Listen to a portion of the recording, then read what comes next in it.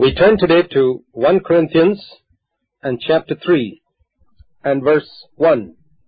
And I, brethren, could not speak to you as to spiritual men, but as to men of flesh, as to babes in Christ. I gave you milk to drink, not solid food, for you are not yet able to receive it. Indeed, even now you are not yet able, for you are still fleshly. In our study of chapter 2, we considered how Paul told the Corinthians that he determined not to know anything among them except Jesus Christ and Him crucified, verse 2. That is the plain fact about Christ dying on the cross for our sins. But he said that among those who were mature, 1 Corinthians 2:6, he spoke about things beyond Christ dying for our sins. Wisdom, the full counsel of God. But he could not share the full counsel of God with the Corinthian Christians. In Acts chapter 20, when Paul spoke to the elders in Ephesus, he told them in Acts 20 verse 27, I did not shrink from declaring to you the full counsel of God. But he could not do that with the Corinthian Christians because they were not mature. And that's what he says in chapter 3 verse 1. I could not speak to you as to spiritual men, but as to men of flesh, as to babes in Christ. I gave you milk to drink, not solid food, for you were not yet able to receive it.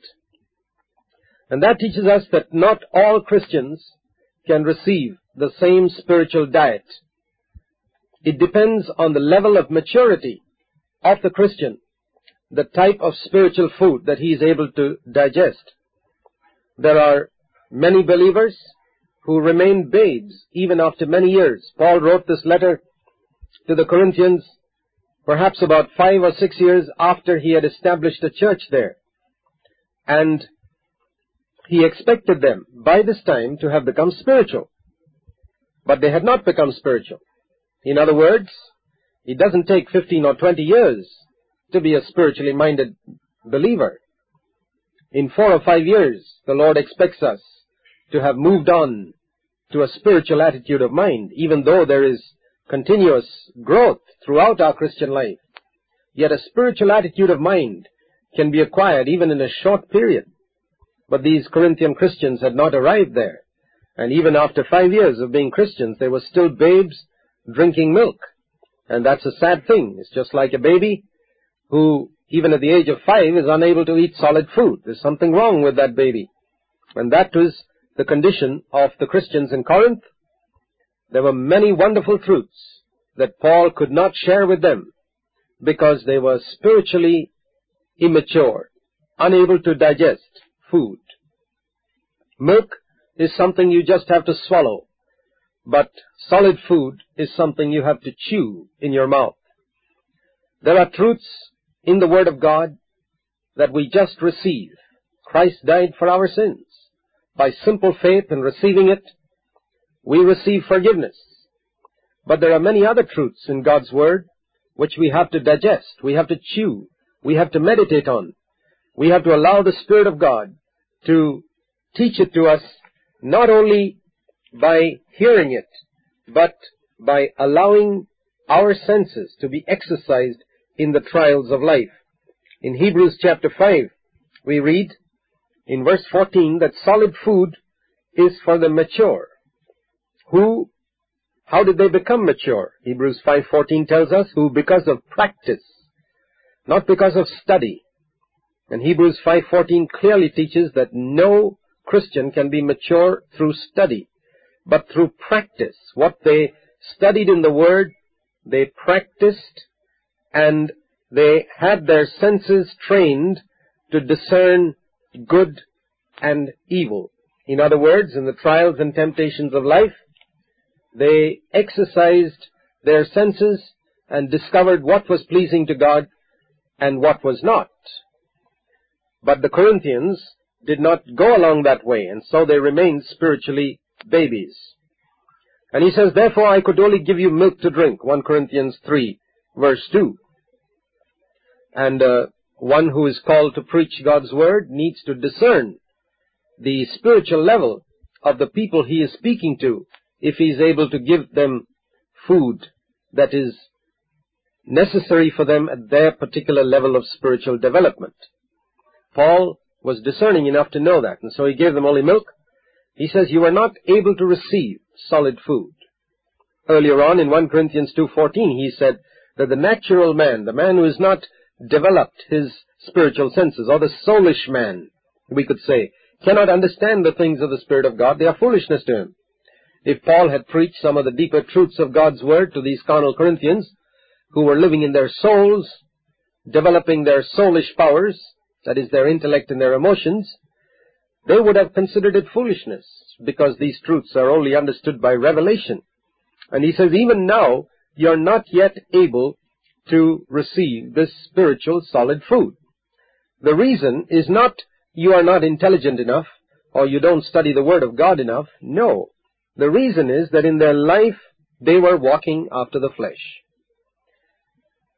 There was jealousy, verse 3, among them. There was strife. They were fleshly and walking like other men. He doesn't say they were walking like the devil. That would have been terrible. But they were walking like ordinary men. Is that a crime, to walk like ordinary men? According to verse 3, yes.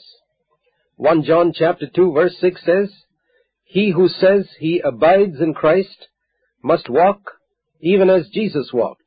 Not as other men walk in the world, but as Jesus walked. That is the mark of a spiritual man, that his attitude in life is to walk as Jesus walked, not like other men around him. And when there is jealousy in our heart, that is one indication that we are still fleshly, and therefore carnal, babies. When there is strife among believers, that proves that those believers are fleshly, and therefore babies. Their Bible knowledge may be fantastic, but they are still babies. It's a great deception to think that increase in Bible knowledge makes us spiritual. That's the mistake and delusion under which so many believers live. No, it is our character that makes us spiritual. And if there is one passage in Scripture that points out that so clearly that you cannot mistake it, it is 1 Corinthians chapter 3, verses 1 to 3. Why does he call them babies? Not because they lack knowledge.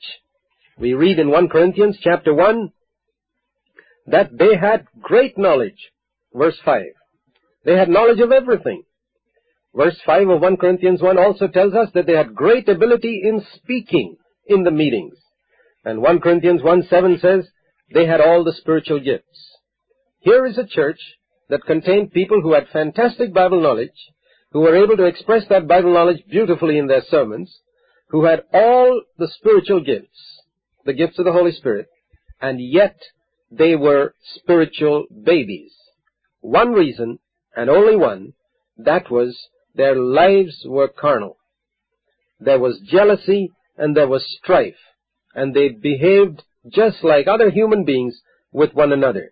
Another characteristic of their carnality and their babyhood is what Paul mentioned even earlier in 1 Corinthians 1, which he repeats in 1 Corinthians 3, verse 4. He says, one says, I'm of Paul. Another says, I'm of Apollos. He says, when you say that, aren't you behaving just like ordinary human beings? Ordinary human beings have got their leaders whom they follow. There are people who admire film stars and follow certain film stars. There are people who follow certain politicians. And in the same way, he says, you people call yourself Christians, but you are following a human leader. One says, I appreciate Paul's ministry, and the other says, I appreciate Apollos' ministry. And when you don't understand that these are different servants whom God has given in the body, each with a ministry to make you complete and whole, when you don't understand that, he says, you are spiritual babies. If you are attracted only to the ministry of one particular brother in the body of Christ, that is another mark of spiritual babyhood. When we are unwilling to receive the ministry of different members of the body of Christ, that indicates our own spiritual level. We are carnal and we are babies. Some appreciate Paul, some appreciate Apollos. Verse 5, he says, what then is Apollos and what is Paul? Servants through whom you believed. Channels, he could say, through whom God ministered life to you. And as the Lord gave opportunity to each of us, we ministered to you. Paul, I ministered to you. Apollos, he ministered to you. And together, we were able to share God's truth with you. But if you choose one of us to the exclusion of the other, you remain spiritual babies. He says, what did I do? I planted, Apollos watered. But it was God who caused the growth. And a spiritual person, we see from verse 6, is the one who sees beyond Paul, beyond Apollos, and sees the Lord, who gets in connection with the head. So there are a number of truths that we find in verses 1 to 6, by which we can be delivered from spiritual babyhood and press on to being truly mature spiritual Christians. We turn today to 1 Corinthians and chapter 3 and verse 4. Paul was speaking to these Corinthian Christians about their carnality in claiming to belong to Paul or to Apollos. And when a person says that he is the follower of a particular leader, a particular preacher, it usually means that he esteems that preacher above others. He considers this particular person as greater. And when we quarrel about whether one man of God is greater than another, we are ourselves carnal and spiritual babies. All those who are placing one above the other. The mature Apostle Paul says in verse 5, what then is Apollos and what is Paul? Servants. And that teaches us that every true servant of God must take his place also as servants of all men. Later on in 1 Corinthians chapter 9, Paul repeats that he was a servant. But he considered himself not as a great preacher or a leader, but only as a servant of these Corinthian Christians. Servants of the Lord and servants of the church. And the Lord gave a particular task to Apollos and a particular task to Paul, as he says in verse 5. The Lord gave a particular task, and each of them did the work that was allotted to them. Paul was given the task of planting. Apollos was given the task of watering. And we have to be spiritually immature in order to think that the one who plants is a greater servant of God than the one who waters. Because it is just like the different ministries in the body.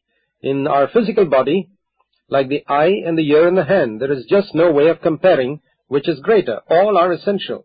Which would we rather do without? We want the eye and the ear and the hand. Later on in 1 Corinthians 12, Paul speaks about that.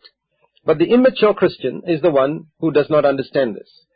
In an earlier study, we mentioned that 1 Corinthians is an epistle which teaches us the characteristics of a carnal Christian, because that's what the Corinthians were. And here are a number of characteristics that we have seen in these verses of chapter 3. Following of human leaders, esteeming one leader above another, not recognizing that each ministry is essential, a willingness to receive one ministry, but not another ministry from another brother, indicates our own spiritual immaturity. Feeling that the one who initiates the work, planting, is greater than the one who waters, is another mark of our own spiritual immaturity. Not seeing God beyond his servants is another mark of spiritual immaturity. Verse 6, he says, I planted, Apollos watered, but it was God who caused the growth. In other words, it had nothing to do with my ability or Apollos' ability. Each of us had been given a specific task, but God was behind Apollos and behind me. And it was God who made sure that that which was planted took root, and it was God who made sure that that which was watered flourished. So he says, the one who plants is nothing, verse 7, and the one who waters is nothing.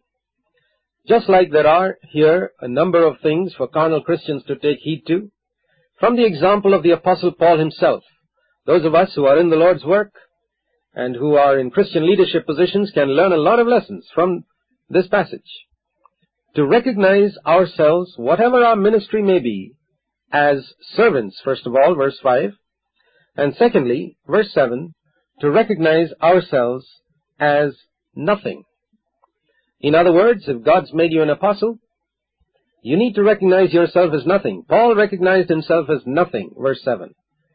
And if God's made you a teacher like the Apollos, you're still nothing. He may have made you an evangelist, you're still nothing. It's only one who is willing to take that place of being a zero in God's eyes who can build the church effectively. Everyone else will only raise up carnal Christians. Paul was a spiritual man because he considered himself a servant of all men, verse 5, and himself, his own estimation of himself was a big zero, verse 7, nothing. He says, God is everything, and that is the mark of a truly mature leader and a spiritual man of God, that he considers God is everything. God is the one who moves behind his servants. And if we want to be mature when we hear others minister to us, we need to see beyond them to God who moves them. Otherwise we shall remain carnal, we shall be attached to human leaders and not be attached to the head from whom all growth comes. Paul and Apollos can never give spiritual growth. Verse 7 says it's God who gives spiritual growth. God is the one who keeps everything growing in plants. He is the one who gives the growth. And if I look to man, I shall be disappointed and I shall not grow spiritually. And so that reveals to us the reason why the Corinthian Christians were not growing spiritually. They were looking to men and their ministries and not to the Lord. The men and their ministries are only channels, but they couldn't see that. And then another thing he says in verse 8, which is also a lesson for all who are servants of God, that the one who plants and the one who waters are one. In other words, there is no disagreement between them. They are not in competition with each other. A true servant of God is not in competition with any other man's ministry. He gives place to the other person's ministry and he concentrates on his own. He is not seeking to show that he is superior to another, and he's not in competition with another. He doesn't despise the ministry of another. He doesn't pull down another before the eyes of other believers. He appreciates the ministry of the other.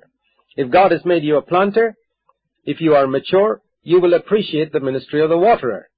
And if God has made you a waterer, you will appreciate the ministry of the planter without ever getting into competition or, what is worse, trying to imitate the ministry of another. There are people, for example, to whom God gives a gift of healing. The greatest stupidity would be to imitate that gift when God hasn't given you that gift yourself. God gives to some the gift of evangelizing people, to others teaching, others he makes apostles, to others the gift of prophecy. But each needs to appreciate the other if the church of Jesus Christ is to be built. And so he says here, he who plants and he who waters are one. He says, you cannot bring a division between Apollos and me. We are working as a team with the same aim, the same goal in view, and we are not in competition with one another. It's the carnality of you Corinthians that makes you distinguish between us. But as far as we're concerned, we are one. Blessed are those Christian workers who can take this position even with ministries that are different in their emphasis from their own. And concerning those who serve the Lord, here is a very important verse, the last part of verse 8. He says, everyone will get his own reward. And that won't be arbitrary. It'll be according to his own labor. Paul says, if I have planted faithfully, I'll get a reward. If Apollos has watered faithfully, he'll get his reward. And I'll be quite delighted when he gets his. Each person must be faithful in their own ministry. Each of us is a particular calling in the body of Christ.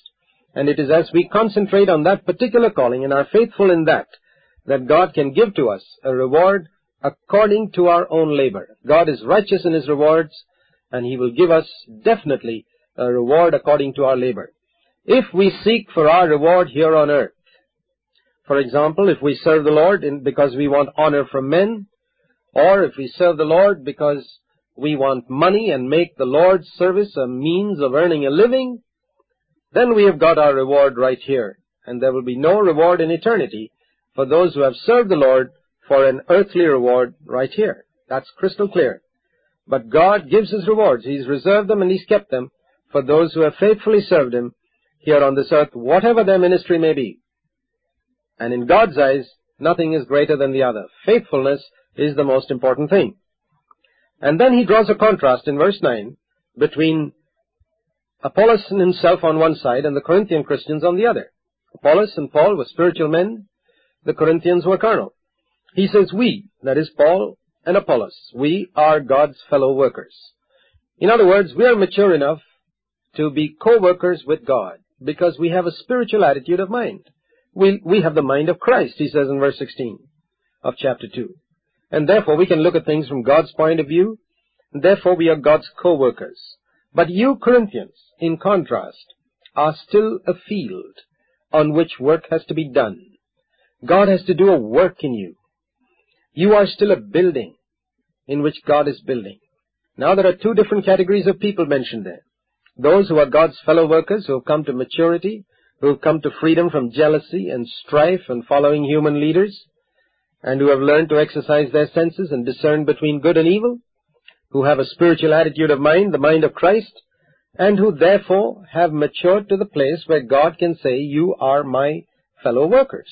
Paul and Apollos were there. And it is God's will that every one of us come there. But until we come there, God has to do a work on us through other workers. We are a field which needs to be plowed up, which needs to be planted. We are a building, incomplete, bricks lying around that needs to be put in a proper place. And God's desire is that we move quickly from this low babyhood level to the place of spiritual maturity where God can use each one of us as His co-workers. We turn today to 1 Corinthians chapter 3 and verse 9. We saw how Paul was drawing a contrast between spiritually minded co-workers of God and carnal Christians who were living as babies, spiritual babies. And he says we, referring to Paul himself and Apollos, his co-worker, he says we are God's fellow workers. God himself is working along with us, and we are just servants together with God who is seeking to minister to you. But you have not yet come to the place where you can be a fellow worker of God. You are God's field, needing cultivation. And he says you are God's building, a building being built. I have come there, he says in verse 10, according to the grace of God which was given to me, and the work God gave me as a wise master builder, I laid a foundation. Paul had the privilege of laying the foundation of beginning the church in Corinth, and that's described in Acts chapter 18. When Paul went to Corinth, there were no Christians there. They were all heathen. And when Paul left Corinth, after about a couple of years, there was a church. And so Paul had laid the foundation of that church, and another is building on it. Apollos came a little later, and he took part in that building. And now Apollos also had left, and there were others in the church in Corinth who were continuing that work of building. But he says, let everyone be careful how he builds upon this foundation. As far as the foundation is concerned, he says, there is no other foundation other than that which God himself has laid, and that is Jesus Christ. It's not Paul that is the foundation. If you build your life on Paul, it will collapse. That is sand and not rock. Jesus Christ alone is the rock foundation on which the church can be built. And so he's really continuing the same theme of not building your life on men or on any particular ministry. That foundation has been laid, that is Jesus Christ. That is the house that can be built on the rock. And Jesus, of course, said in Matthew chapter 7 that that rock on which the wise man built his house was actually obedience to his word. It is the foundation of obedience to Jesus Christ on which the true church is built. When we compare 1 Corinthians 3:11 with Matthew 7 verse 24 to 27, we come to that conclusion. It is not merely an intellectual faith, but a faith which produces works of obedience, as James chapter 2 says. Such faith is a living faith, and such a man has got a solid foundation for all eternity, the foundation which God himself has laid, which is Jesus Christ. Now, on this foundation, here is an evangelist or an apostle who comes along in a particular place and lays a foundation of Jesus Christ and Him crucified, and leads people to faith and obedience in that foundation, and the beginning has been laid for the church of Jesus Christ to be built in that locality. Now, on top of that foundation, verse 12, all of us are building, he says. And if any man builds upon the foundation with various types of materials, well, every man's work is going to be tested one day. There are two alternatives which we can use for building on top of this foundation. First of all, gold, silver, and precious stones or jewels. The other alternative is we could use wood, hay, that is dry grass, and straw. And you know the difference, that when these are put into the fire, because he says in verse 13 that one day all of our work is going to be tested by fire. And in that day, he says, every man's work will become evident. Today, it is not evident. A lot of Christian work that is done today, its real character is not evident because it has not yet been tested. God's work throughout the world for 20 centuries has not been tested yet. The day of testing is yet in the future. And so we cannot assess a work perfectly by our human assessments. No, every man's work will become evident in that day. For that day, he says, will show it, because it will be revealed with fire. In other words, everything we do to put up this building is going to be finally tested with fire. And the fire, he says, will test only one thing. And notice the word used here in verse 13, the quality of each man's work. Not the quantity, which is where human beings place their emphasis, but the quality. Christian work in the world today, unfortunately, is assessed in terms of quantity. That is, number of souls saved, the amount of money in the offering box, our budget, if it keeps increasing, we think God is prospering us, the size of a building, the size of the congregation, and everything is in terms of numbers. And that is what impresses men. But Luke 16:15 says, what impresses men is an abomination in God's eyes. In the final day, the fire of God is going to test our work not in terms of its size, not in terms of how big a work we were able to build in our earthly lifetime, how many people or how large a building or how large a congregation, but rather the quality of each man's work. In other words, did it have the divine nature? The people whom you brought to Christ, did they become disciples? And then, if any man's work which he has built upon this foundation remains, he shall receive a reward. A reward is going to be given to all those who have built with gold, silver, and jewels. Because when you put gold, silver, and jewels into the fire, they remain. When you put wood, hay, and straw into the fire, it's going to be burnt up. And so if we know that this is the way God's going to test our work in the final day, not by quantity, but by quality, for we know that even if we have built a building with 1 ton of wood, when that building is put into the fire, it's going to be burnt up to ashes completely. But if we have used even a few grams of gold, that is going to remain. And that is the contrast. Wood, hay, and straw, no matter how big their size, no matter how great their weight, will all be reduced to ashes. Whereas gold, silver, and precious stones, mentioned in verse 12, though little in quantity, is going to remain in the final day when it goes through the fire. And if any man's work is burnt up, verse 15, he shall suffer loss. He himself may be saved, because his sins are forgiven, but his entire lifetime's work is destroyed, because the fire tests the quality of his work. and it does not pass God's test, even though men may have been impressed with his labors during his lifetime. And this teaches us the absolute folly and stupidity of seeking the honor of men and the appreciation of men in our labors, because that is not what is going to matter in the final day.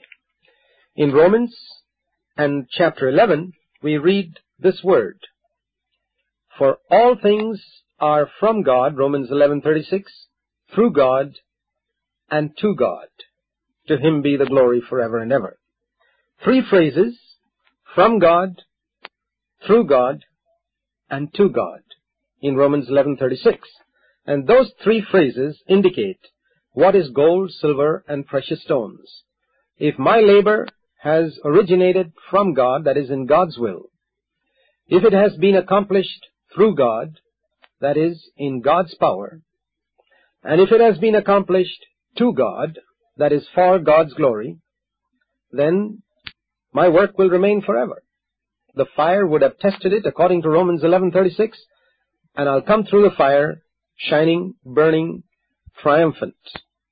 But, on the other hand, if my work has originated from myself, that is according to my own schemes and plans, and has been done through myself, that is with my own abilities and resources and money and talents and human abilities, and has been done to myself, that is for my own honor and glory, then it is wood, hay, and straw. I'll come through the fire now, not shining, but reduced to ashes. So this is the test of 1 Corinthians 3:12. What is the origin of my work? Is it from God or is it from myself? Is it according to God's will or my will? Secondly, what is the power by which I do God's work? Is it my human abilities and talents and resources, or is it the mighty power of God's Holy Spirit? And thirdly, what is the ultimate end and motive with which all of God's work is done? Is it God's glory or my honor? The origin, the power, and the motive of our work is going to matter much more in the final day than the quantity of our work. Let's never forget that. He who is wise in this matter can build in such a way that his lifetime's labor will not be lost in the final day of judgment. We turn now to 1 Corinthians and chapter 3 and verse 16. In our last study, we were considering how all of our labors on earth are going to be tested in the final day, and that man's opinion of our service for God is going to count for absolutely nothing in that final day. For God is going to test all of our work by fire, and the origin and the power and the motive of our labors are going to determine whether they will endure the fire and qualify us for a reward, or whether our entire labor on earth is going to be wasted. And this is why it is very important to constantly test ourselves by the light of God's Word, so that we do not suffer loss in that final day. 1 Corinthians 3:15 is a verse that should bring fear and trembling into every one of our hearts, that it is possible for us to be saved. We're not talking here about salvation. We're not talking here about the forgiveness of our sins. We're talking here about our work, our labor for the Lord. And in that connection, he says, "Do you not know that you are a temple of God, and that the Spirit of God dwells in you?" We're not putting up a merely human building. We're putting up a divine structure. Each individual believer is a temple of God, and the Spirit of God dwells in him. There is no building made with hands today which is God's temple, like it was in Old Testament times. One of the differences between the Old Testament and the New Testament is this, that in the Old Testament everything was external. In the New Testament everything is internal. In the Old Testament, the temple was external in Jerusalem. In the New Testament, the temple is inward. We are God's temple, and the Spirit of God dwells in us. There is no building anywhere on the face of the earth that can be called the house of God. This is a mistaken expression used by millions of believers, found nowhere in the New Testament. No earthly building is the house of God. We are God's temple individually. In fact, when Paul spoke to the heathen in Athens, in Acts chapter 17, verse 24, to the heathen people who had no understanding, he had to explain that God does not dwell in buildings made with hands. And even though he explained that to heathen, the sad thing is many believers still think of various buildings as temples, various buildings as churches. In the New Testament, no building is called a church. No organization is called a church. In the New Testament, the church is a group of born-again believers in a particular town, wherever they may meet.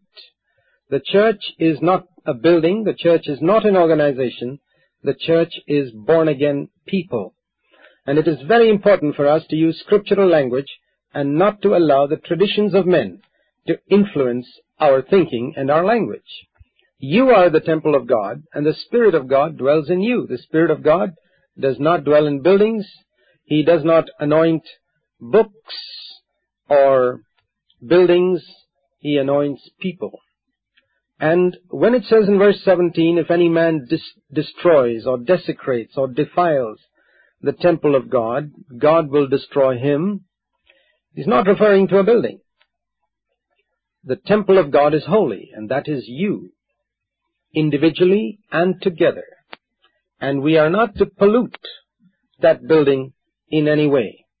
And when we read this verse in its context, he is not referring here to sin.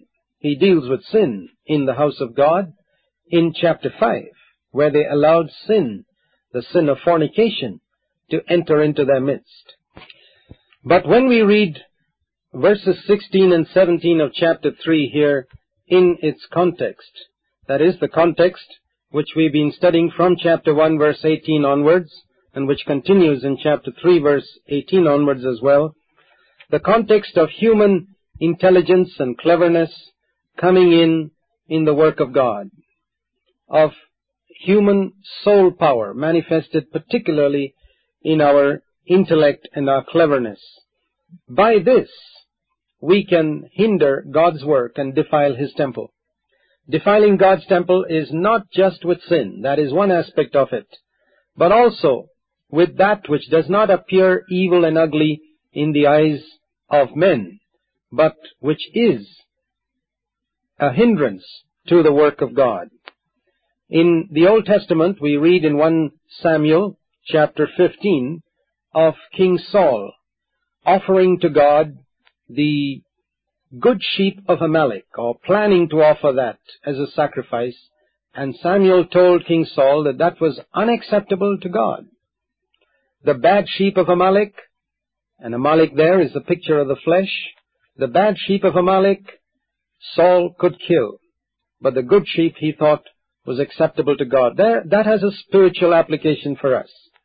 The evil aspects of the flesh, sin, we understand God cannot receive. But the good aspects we think we can offer up to God, our human intelligence and ability. This is an area in which many Christians just do not have light. And this is the main theme, really, of 1 Corinthians chapter 1, chapter 2, and chapter 3. We cannot do God's work according to our way of thinking. For God says, my ways are not your ways. My thoughts are not your thoughts. And if you want to know the difference in God's way of thinking from our way of thinking, He goes on to say in that passage in Isaiah 55, the difference is as great as between heaven and earth. As the heavens are higher than the earth, so are my ways than your ways, and my thoughts than your thoughts.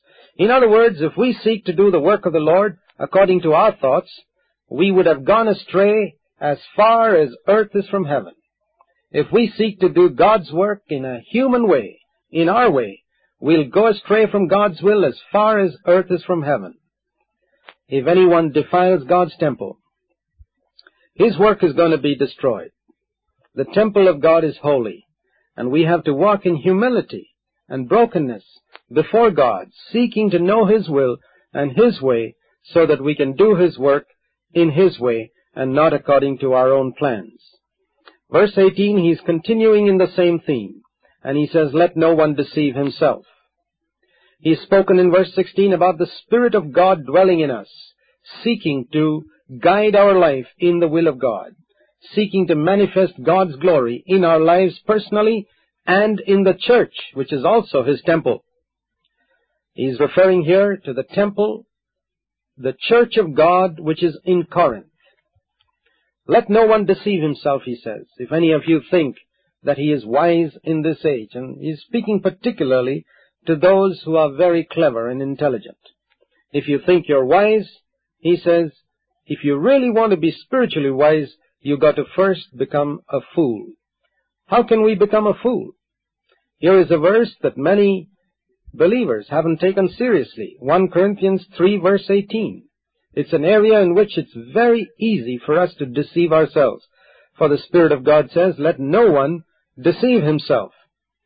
We think we're wise in this age. That is, we've got the cleverness of this world. If anyone thinks that he's got something of this world's cleverness, well, he's really at a disadvantage when it comes to serving God, because he has to first get rid of that human cleverness.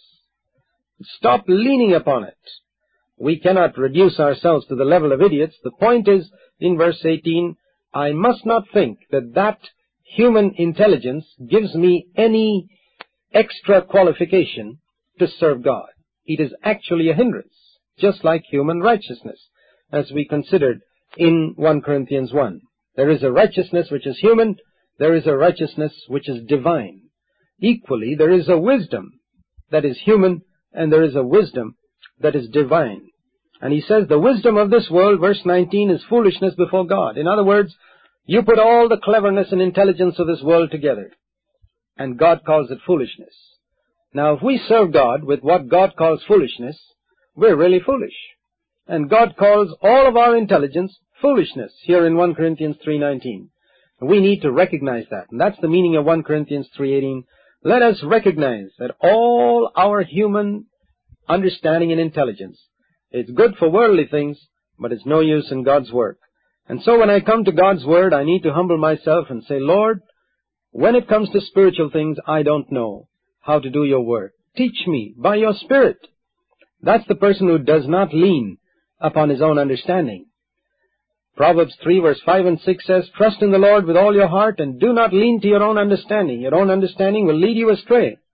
And the man who really wants to trust in the Lord and live by faith has to learn to stop leaning on his own understanding.